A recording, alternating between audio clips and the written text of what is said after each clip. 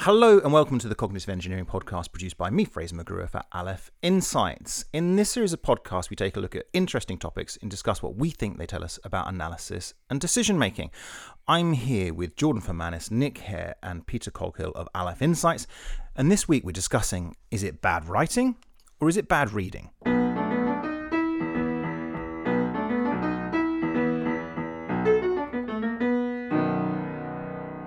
Nick, you're not particularly good at either. Thanks.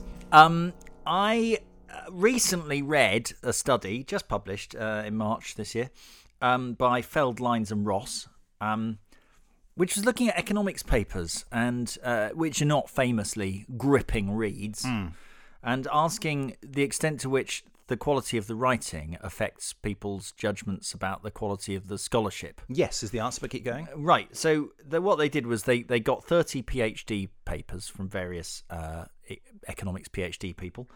They gave them to professional editors who were instructed to polish up the language, but not to change any of the contents or conclusions. Yes, these are kind of sub-editors, yeah. Yeah, I mean, whatever. They were called professional editors, I think, is the term.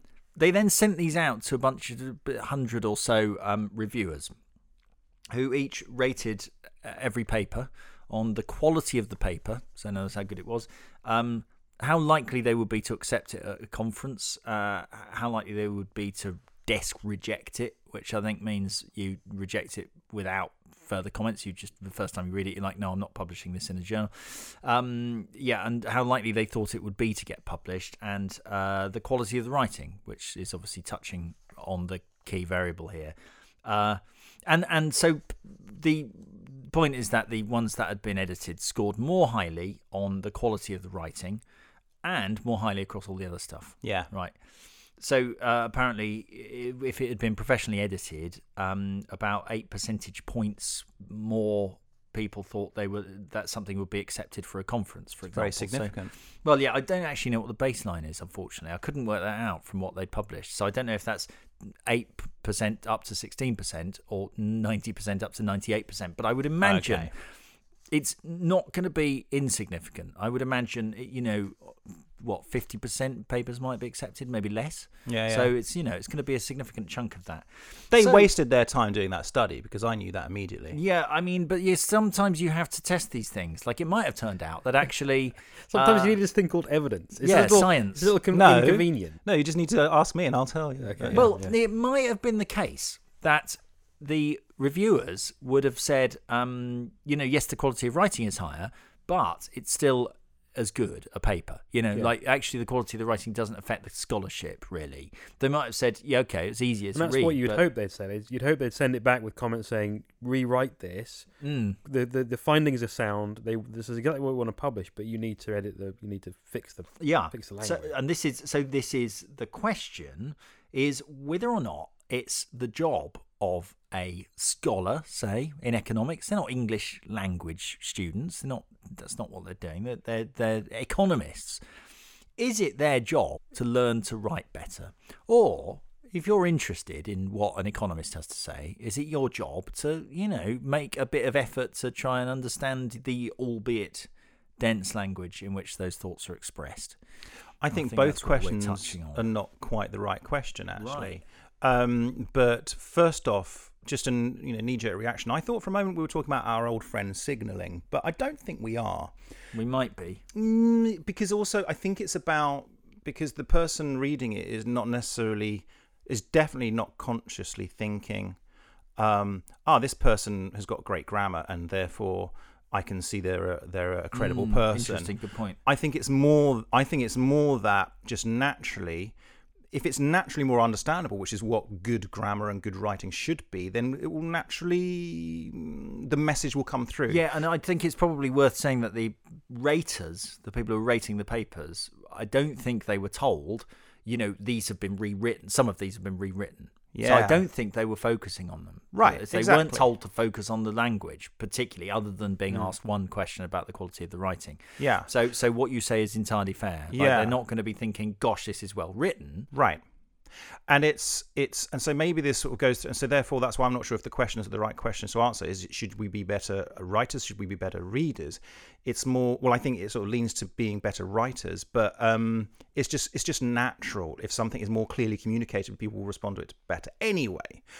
Fortunately, we've got some professional writers here. Well, we've got one, and then we've got the person who needs the most help. Right. In the company. Yes, true. Who's the one who needs the most help? Me. Yes. Obviously. Okay. I can draw good pictures, though. Yeah, there we go. Right. So yeah, well, we'll get on to what the purpose of the picture is. Yeah. Right. Let's hear from Jordan. We've just described you as professional writer. Yeah. What do you do, Jordan? What's your? Tell us your job. What your role is. Oh yeah. Okay. My role is to research and write at Aleph Insights. So yeah, I do a fair bit of writing, and I think what you said is correct about it being it's sort of natural, and it has to come. But I think that as a writer, the reader needs to be impressed. I think you need to, you can't make it difficult for the reader, and I think if you make it easy for them, there's a more chance that what you're saying will be more convincing. Your evidence, your audit trail is clearer. The points that you're making can be more concise and straightforward. So I think you do the reader a favor by writing clearly. You want to make it easy for them. Yeah, exactly. Yeah, it's a nice sort of, and it's part of your job to do that. Yeah. Yeah. Good. I mean, to me, I think good writing is transparent. The writing is the medium by which the information or the insights that you're trying to get across happens to be in. You don't want the writing to be in the way of that. So it's not much impressing the reader. It's impressing upon the reader. It's giving them the least possible friction to the concepts that you're describing. Okay. So far, so good. I think we're all we framed something there, and I think we kind of all agree on that. Yeah. I think that's a good working definition of what good writing is. Good technical writing is. So that being the case, are we saying, therefore, that it is the job of an economist or a mathematician or whatever it might be to also be a good writer? Well, I think there are different types of good. I think we need to try to describe what sort of effective writing is, but good writing, different question. So technical writing that we do in our reports and things, you haven't got time or space to explain absolutely everything from first principles in a language that's suitably accessible to everybody, right? It just wouldn't work. It wouldn't wash. It would look out of place. It would be too verbose and it would be too long.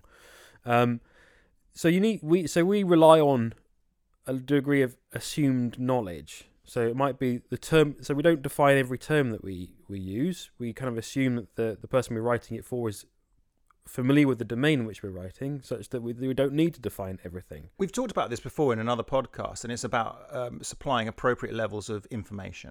Yes, so it's appropriate. Yes, I think that's a good way of putting it. It's appropriate levels of information. But if you gave that document to somebody who was not familiar with that domain, they might say that it's bad writing because you're not defining terms and you're not explaining things from first principles. So I think goodness is quite relative in that respect. Well, it is and it isn't, but I mean, but let's just keep it to academic papers. Let's just keep it to that for a moment. I don't know if we have to, because something that Peter was talking about there reminds me of an interesting fallacy that I know a lot of people have, which is, my dad was a journalist, and his he would hang around with other journalists, so I knew journalists quite well. And people often talk about tabloid journalists as though they're these slavering morons. What they don't realise is it's the same pool of people who write for the Times, who write for the Sun. They just moderate the style. Right, they're perfectly good, and writing for the Sun is really hard. It's no easier than writing for the Times or the Telegraph, and in some ways it's harder because actually you've got to get a message over in a more concise way. So it's simple. I suppose what I'm saying is simple writing certainly doesn't mean easy to write. It's not easier to communicate simply. It might be harder. But the question is, I think that's what Peter is saying, is, well, actually, is it your job to kind of get the level right? And if so, how do you go about doing that? Okay. Let's go. Yeah, Jordan? But I still think there needs to be a sort of degree of it can't sort of be like too impenetrable for people. Like there has to be, you have to sort of give the reader a way in. Even when it's technical writing, I still think you need to make it interesting for someone to read. It still needs to engage. Yeah, it still needs to engage people. It can't be boring, for example, even if it's a report. It should still sparkle a little bit, because all writing is sort of creative in one way or another, even if it's a technical subject. I mean, this feels a little bit like sort of my approach to films, which is I get made to make a lot of kind of films that I don't particularly want to make, and lots of people get involved in the process. You mean it's your job to do that? You're not made to do it. No, I do mean you that. get paid to do that. Well, but if I had sort of greater freedom, if people bloody listened to me, I would make them a good film. However, lots of people get involved, mainly communications people, who've got a message that they want to push, and you just end up with the most boring video in the world, and it's utterly pointless. Is it clapping and ukulele music? And a woman dancing through a field of sunflowers? No, that's a good film. That would be good. No, because it's always, we're making the world a better place. Oh, I through see, something yeah. or other. No, but yeah, right, okay. But they always. No, my point is this: is that I think the first and foremost, it doesn't matter what the film is about, what you see, what you hear. The most important thing, whether it's 30 seconds or 2 hours, is it must be engaging.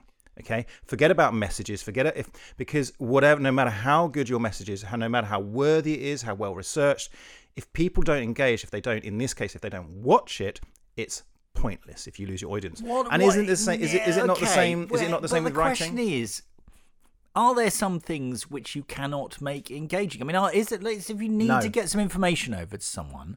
What if the thought is useful but boring? No. Okay, what about a timetable or something? No. Could you make a timetable more engaging? Definitely. And the reason why, I'd be interested to see what Jordan's thoughts on this, because maybe this is, I'll just say it. So it's part of your job as a video producer, in my case, is you're meant to be creative. You are a creative. I don't like that term, but that's your job, is to sometimes make the most uninteresting thing interesting and do it in an imaginative way. That's the whole point of what you do, okay?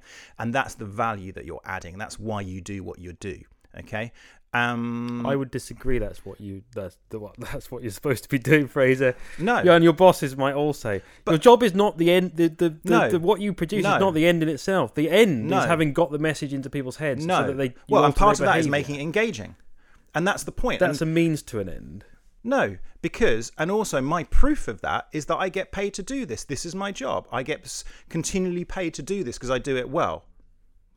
And so no, I've got the evidence here. You don't, right? So I know what I'm talking about. This is my job. Now I know we were talking about writing. If your employer was a media company and it's measured its success on just amount of stuff media it produces, then yes, that would be the aim. It's not the aim. The aim is to alter the behaviour of people who are watching that content. And you do that through engagement. That is a means to an end.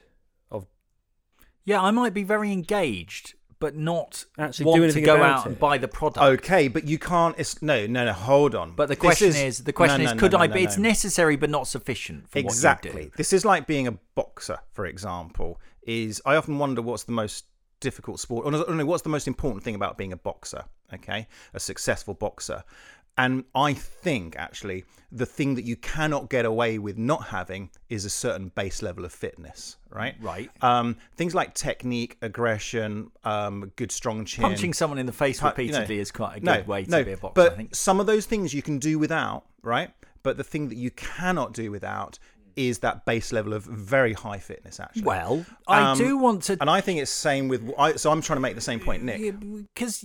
Is that simply because we've been sucked into this paradigm of what marketing is creating a short piece of media that someone consumes and engages with and feels positive about in some way?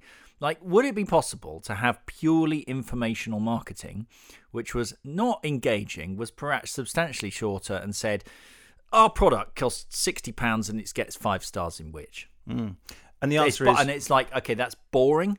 But it Yeah. might be equally likely to make me go and buy it than, something which was the ukuleles and clapping people. Yeah. I think the answer is no. No what? I'm and wrong. is I haven't the- reinvented advertising. Yeah, no. And a I think shame. there's a reason why you're an analyst, not a marketer. But also, I mean, I guess a different kind of question is similar. Is there a crossover? Is marketing... is a marketing puff piece the same as a bit of research, of weighty research, in that they still both have to engage? And by the way, so far we've only talked about the producing side. We've not really addressed the receiver side. This is deeper than I thought, this question. So we've not talked about the readers yet, but let's hear from Jordan. Well, I think it comes down also to what you consider good versus bad. I mean, because there is purely informational writing that just gets a point across. But I think what this study was trying to show is that there are gradations of good and bad, and we should try to make our work good writing, because that will get a higher chance of getting into a conference or being published in a journal, and that the people that are the gatekeepers that control these things, they appreciate good writing. Yeah. But now I'm going to jump into the position of someone I wouldn't normally agree with, which is the sort of hardcore subject matter expertise type person. Okay. I thought you were going to say Fraser. Anyway, go on. I used to occasionally coordinate intelligence assessments from various people, put them into a kind of report. Things like looking at strategic risks and that sort of thing. And there was a hard word limit. It was like, look, we need 100 words, right, maximum on this, just summary of that. And they would always say, no, it's too complex. You can't possibly boil down, what's going on in Botswana to 100 words. It is like, it's way more complex than that. I'm going to need a whole page. And I was like, look, I don't believe you. But there must be some level on which the complexity of a thought cannot be further reduced by shaving away bits of. We definitely talked about this before, didn't we? Explaining how far can you reduce a complex. Well, there's that. So there's the idea of sort of irreducible complexity we've done, but I suppose what I'm saying is, can we apply it here, and in what way? So I know it's not. You can't really measure good writing, right? Because you can't look at the writing. It's got to be something to do with subjective reaction. But there is a metric called the Flesch-Kincaid readability score, which effectively is sort of looking at words per sentence and syllables per word, and it's a linear formula of those. And it tells you sort of how complex something is and how old, what the reading age of someone would have to be to understand it. Yeah. So, for example, the cat sat on the mat is about as simple as it gets, and that gets a readability of 116. But this other example, the Australian platypus is seemingly a hybrid of a mammal and reptilian creature, is 37, which is relatively low. But it's got a lot of information in it. Yeah, that's how useful. on earth? But you can't get that. I would be amazed if you can get that thought. Australian platypus, seemingly a hybrid of a mammal and a reptile. Get that thought, right, without any loss of information, much higher than that. I mean, that's a really clear thought. Yeah. So how do you know when your attempt to improve the writing isn't accidentally shaving off the equivalent of sort of David's fig leaf, from the sculpture of the writing. Yeah, okay. A more useful metric would be kind of a measure of information content divided by the readability. So you could measure sort of the density versus the readability of it. Because you could expand that sentence and use simpler terms. What captures mammal better than mammal? You could say an animal that nurses its young with milk. That sounds longer to me. It's longer, but it's simpler, right? But there's more information, because if nothing else, there's more words, right? Yeah, but there's less. But the information is now less dense. Yeah.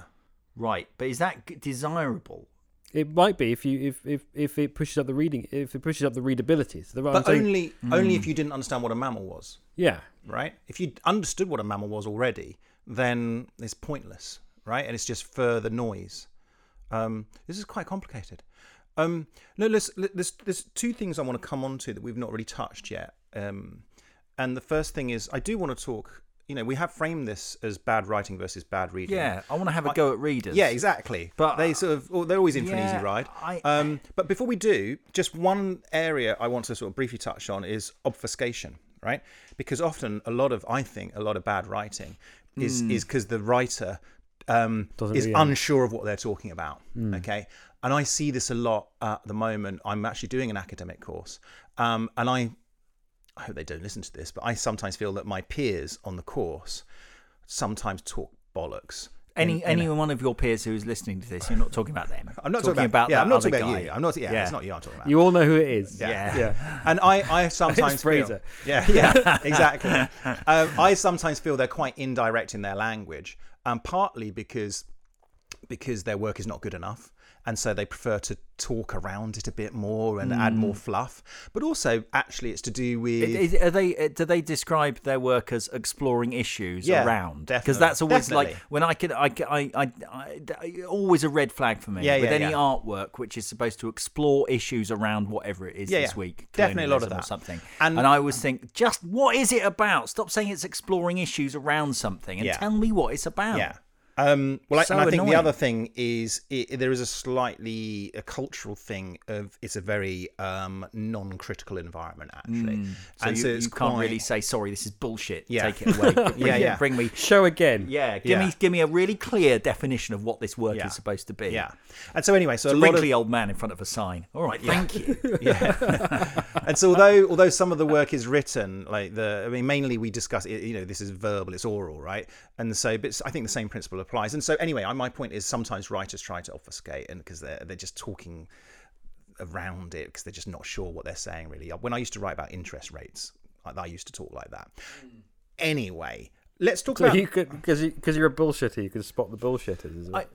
Actually, interestingly, maybe. the evidence is that bullshitters find it harder to spot bullshit, which is really? quite interesting. Yeah, but no, I think bullshit is a sort of thing on its own. But you're right. I mean, I feel like there is a clear thought is expressible, well or badly, but a bad thought is almost inexpressible clearly. By definition, in a way.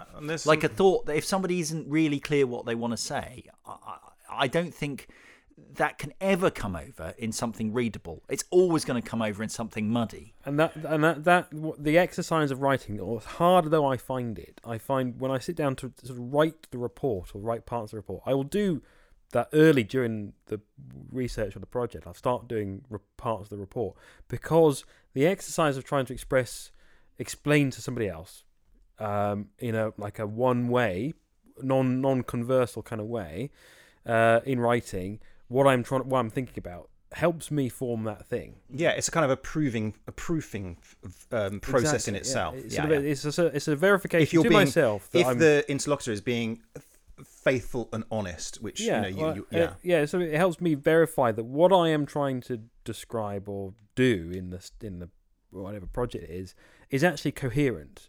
If I can get it down on paper in a paragraph, it means to me that concept is consistent and sort of well formed. Right. If I can't, then it tells me, actually, maybe I need to think about this a bit more. Which shows actually writing is not just as simple as the writer and the reader, right? It's about more than that, because in this case you've described how it's a sort of a process in itself of understanding the issue yourself. Anyway, do we want to talk about readers? Yeah, we hate those guys. Yeah, horrible Such people. a nuisance. That's why I never read. Yeah. Go. Nick, you kick off. Or Jordan. I mean, who wants to go? Let's go with Nick, but I want to bring in Jordan as well. Nick? I suppose I want to get off my chest is the idea that if someone doesn't understand something, it's your fault. I suppose it's something that I, as the writer, I think that it bugs me, I suppose, as much as kind of people who don't think it's their job to write clearly. So obviously as a writer you are trying to put a thought down, the thought that, well, it's a bit beneath me having to turn this into polished prose because the thought itself is so good that, it's your job to work hard. And I suppose what we've been saying is actually there is it is your job, if you think something, to work out a way of expressing it as clearly as it can be expressed, even though that might end up still being technical. It might end up being a long, complex sentence, but that might be because the thought is so complex that it can't be reduced any further. That's fine. But it's your job to get to that stage, to get it as polished as it can get. But, I think readers have a responsibility. Yeah, your job as a writer is not to spoon feed. Well, I mean, maybe, but your job sometimes things are hard to understand. Yeah. When you might have to work hard to understand what a thought is saying. But that doesn't mean that's not the same as bad writing, right? So the principle there is, for example, as a writer, you shouldn't necessarily use words that, just to pick a figure, that maybe only 20% of the population understand. If that word is really spot on for what you're trying to describe, because if someone comes across this word, and I guess you could extend that to a concept, it's not a question of I don't understand that word, I give up, or this is rubbish, or this is stupid. It's incumbent upon the reader, as a responsible reader, to go, what the hell does that mean? Go and look it up in a dictionary online, whatever. Yeah, something like that. So I refer to sort of assumed knowledge. I think also maybe there's a sort of assumed effort that you as a writer can you're assuming your readers that they are willing to put in a certain amount of effort to understand what you're writing. I mean, I know it's not the same. It's like school, right? It's like university studying. It's the same, isn't it? It's the relationship between a teacher and students. Jordan? Yeah, the reader has to come to the party as well, and the reader can also, it's incumbent on them to make an effort to understand as much as they can from what they're reading, and also not to misunderstand it as well. I think that's the other thing. You can have really good writing that is read by a bad reader that pearls kind of before swine. it. Yeah. What about? I have thought about this previously. Yeah, it's like there's a sort of naive. I don't know how to describe it, but it's something like a naive information theory that people who you remember the sort of bluff military types who'd be like, oh, we need to do an understand on this. Bottom line up front. Yeah, those people, right? It's 100 words is too long. I need it in 10. Yeah, kind of people. It's like, well, there's the irreducibility stuff aside. There's a sort of assumption in those kinds of people that information sort of leaps off the page and into their heads, and you can express everything they need to know in the marks and symbols on the paper, and that is sort of somehow lifted by some magical process, lifted off the paper and creates a new module in your head, which gives you a new thing. That's not how it works. That's the marks and symbols on the page. All they do is provide you a nudge to aid your thinking in a certain direction for you to independently form that concept yourself. Yes, I like which is an interesting thought. I mean, you think about the complexity of a sentence that you can that is really just a bunch of marks on a page, and the fact that someone can suddenly create a thought out of out of just these marks on a page is really extraordinary. I was going to just propose a kind of economic model. Oh God! Quick one here. I've got a quick. No, and I think this explains whose job it is. Make it quick. Yeah. Sorry, or not. I don't know. Well, it's simply about market power, right? So, we're talking about the marketplace, yes, of ideas, right? So, if you are the one who has an idea you want other people to pick up, so the idea that one should use your brand, for example, if you're a marketing person, it is your job. That's your job, literally your job. And it makes sense that marketing is extremely engageable. Mm-hmm. But if you are a person with an idea that other people want, then I think you can take your foot off the good writing gas a little bit. And so I sort of think, well, actually, if you are the great Nobel Prize winning physics guy, now, as it turns out, I mean, if you read like the way that Einstein wrote, for example, it's actually really well written. It's incredibly clear what he's on about. But he wouldn't have to be. Like, I mean, it's not his job. It's not Einstein's job to make these things as comprehensible as possible, because his idea is really good and important, and it's your job to understand it. And so I guess that's what I sort of actually think that economic kind of model, more or less. Really like this model, and that explains why you get friction in big institutions. So thinking back to the intelligence world, you have these.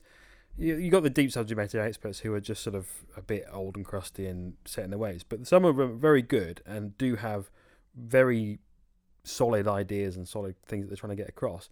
They are at odds because they are not writing in that free market. They're writing in an institution where it's their job to write for somebody and make it simple. So there's an expectation for it's the fault of the analyst not getting it across well. That's really... I'm going to take this one step further, because what we're talking about, it building on that, Peter's, I think, he's describing a situation which is analogous to a quite a famous bargaining theory setup, which is the monopoly and monopsony situation, which is in the real world might be where there's a mining town with one mine. This is so far away from what I thought we'd be talking about, but go on. Listen, see, now he's being...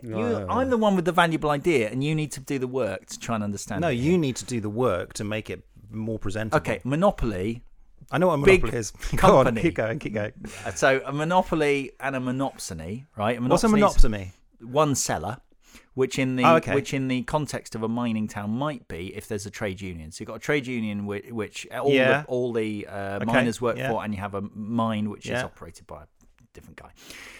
And famously, actually, there isn't a price point. It becomes a bargaining situation. There are multiple possible prices. And I'm just thinking, you've got... I'm a senior military person. I'm a general.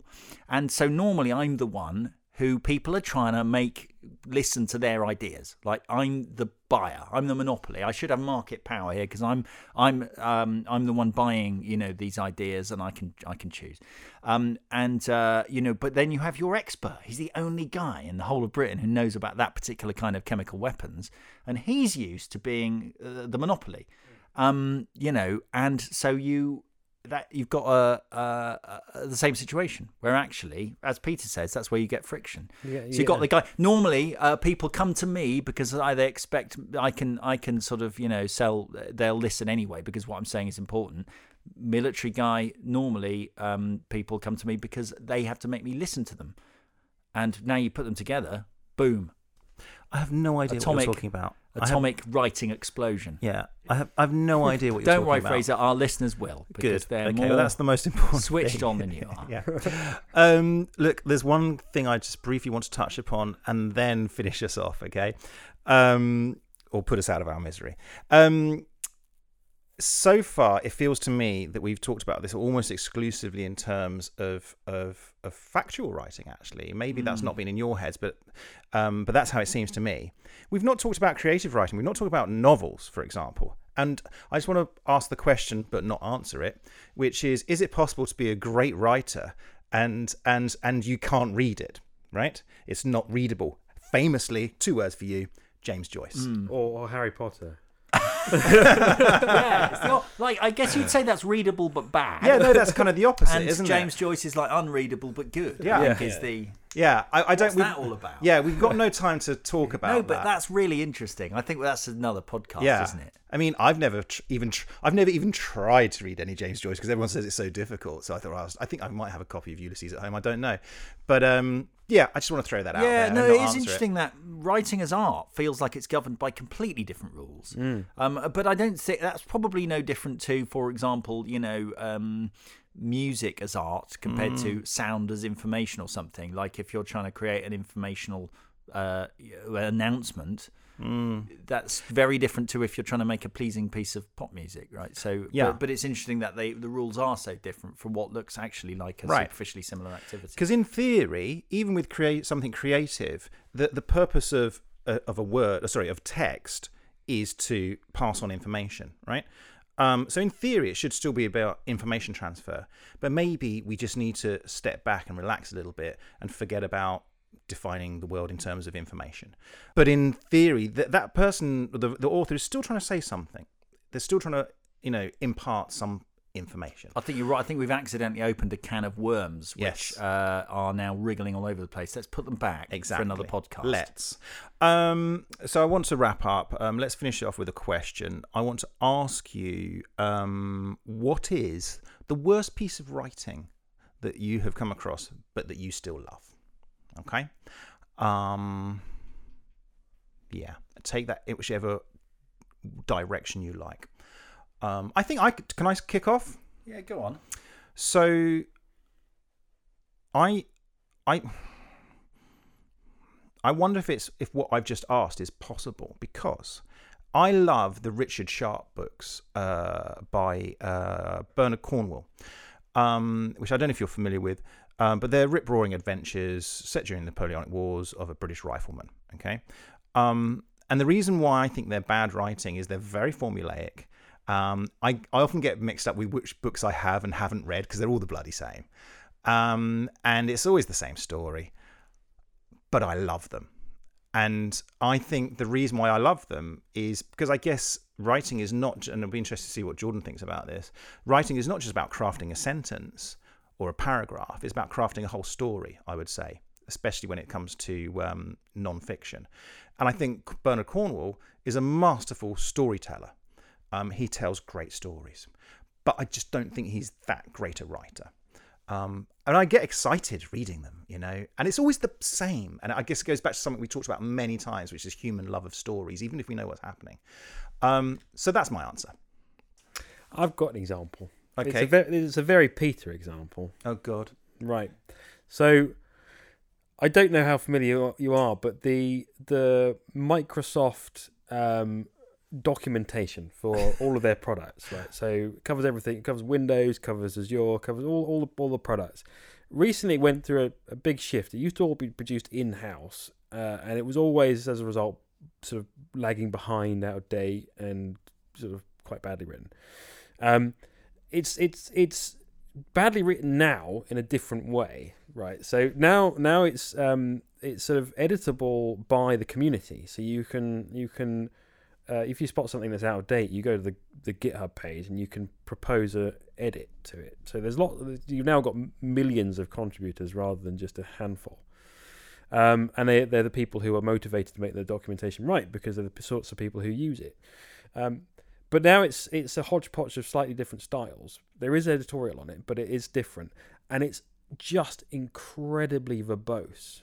So, and the way that Microsoft structures is it all written by Microsoft fans? Not really. It's Microsoft users, technical ones, and it's not helped by the way that Microsoft goes about naming its products. So Microsoft goes for a very, apart from the sort of top level banner names like Windows, Azure, they're kind of like, they're non-descriptive names. They're just like a mini brand, but the names of components within that are all incredibly descriptive. So it'll be like they'll call something called the button that makes the window open, and that's what the name of the button is. But do you like this stuff or not like it? Or do you like the old stuff? Love it and hate it, because the answer will be in there.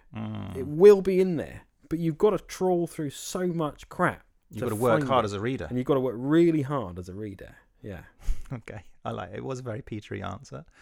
Let's have Jordan.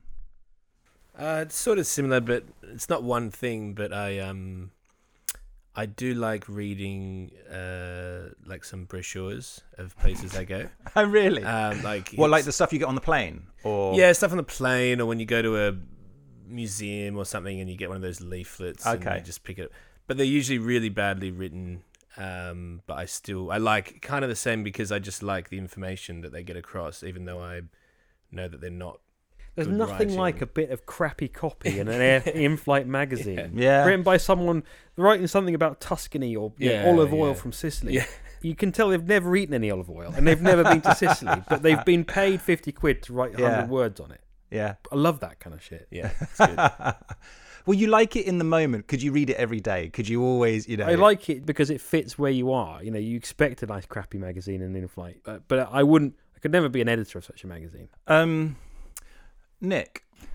Well, I guess bad writing, maybe not. In fact, it's probably good writing, but it's certainly writing that I should hate, which is certain adverts. like adverts you get on the tube. There's one that always stands out to me because it's so cynical and annoying, which are the Jack Daniels adverts that they used to have.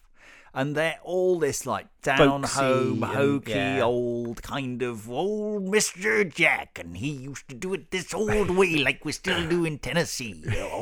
And it's like it's cooked up by some annoying marketing executive. Yeah. It's just pure bullshit. Nevertheless, I love them. I love the idea. And just looking at one now. When it came to music, Mr. Jack was one hell of a whiskey maker. And it's like, oh, shut up. And the thing is, though, it actually is gonna make me buy Jack Daniel's whiskey. Yeah. So that would be it. I think it's because I find marketing so loathsome that I get a kind of guilty pleasure from enjoying the hideous outputs. I suppose it's like, you kind of imagine a kind of health food campaigner secretly gorging on a Big Mac. It's like that with me marketing the cereal. Yeah. I think one day we should delve further into your loathing of marketing. Right.